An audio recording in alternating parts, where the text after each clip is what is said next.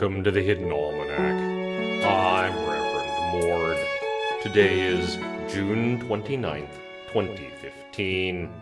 It was on this day in 2015 that two professors from the Ravencoast School of Divinity descended a staircase into an accursed pit located on the edge of the Hidden Almanac test garden. They fought their way past several unpleasant beings into a large tunnel complex, and eventually took shelter in a spur tunnel. One of the professors was a hagiographer of some renown and authority on the Madonna of Leaves.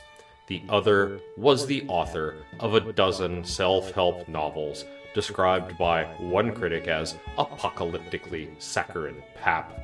I can hear you, you know. Indeed. Unfortunately, without the interns, I do not have notes about the historical happenings on this date. I can't believe you're recording at a time like this. Community radio is a sacred trust drum. I literally just watched you tear a troglodyte's face off with your teeth.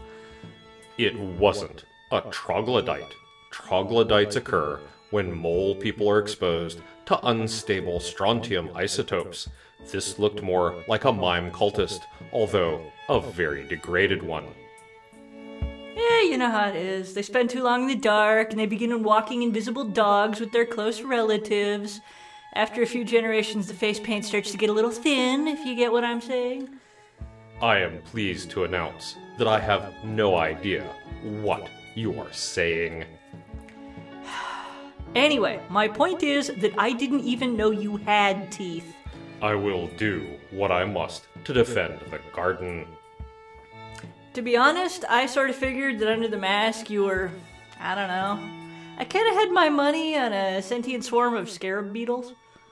I still might be. We may just be very good at operating teeth. That's not creepy at all, Mord.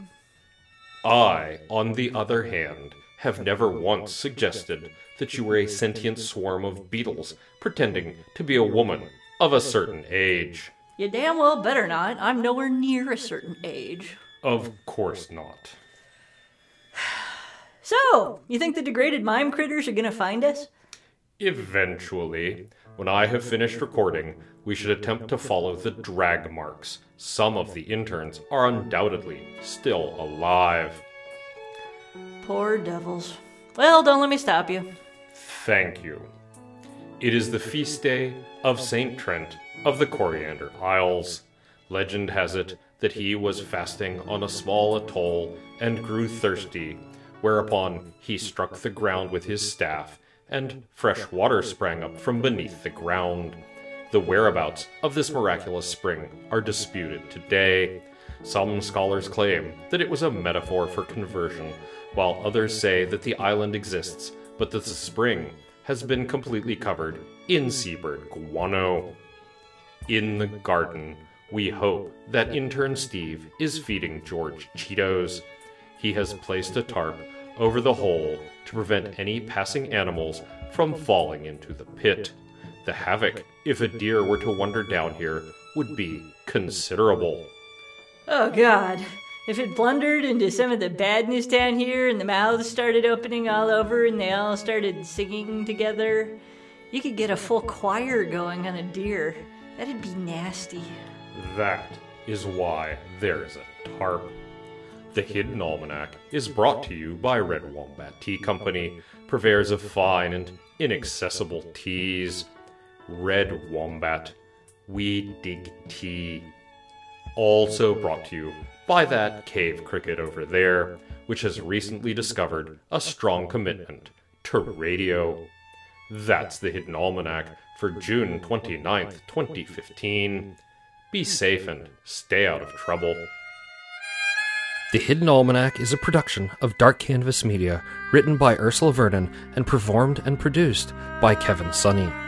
Our theme music is Moon Valley, and our exit music is Red in Black, both by Costa T. You can hear more from Costa T at the Free Music Archive.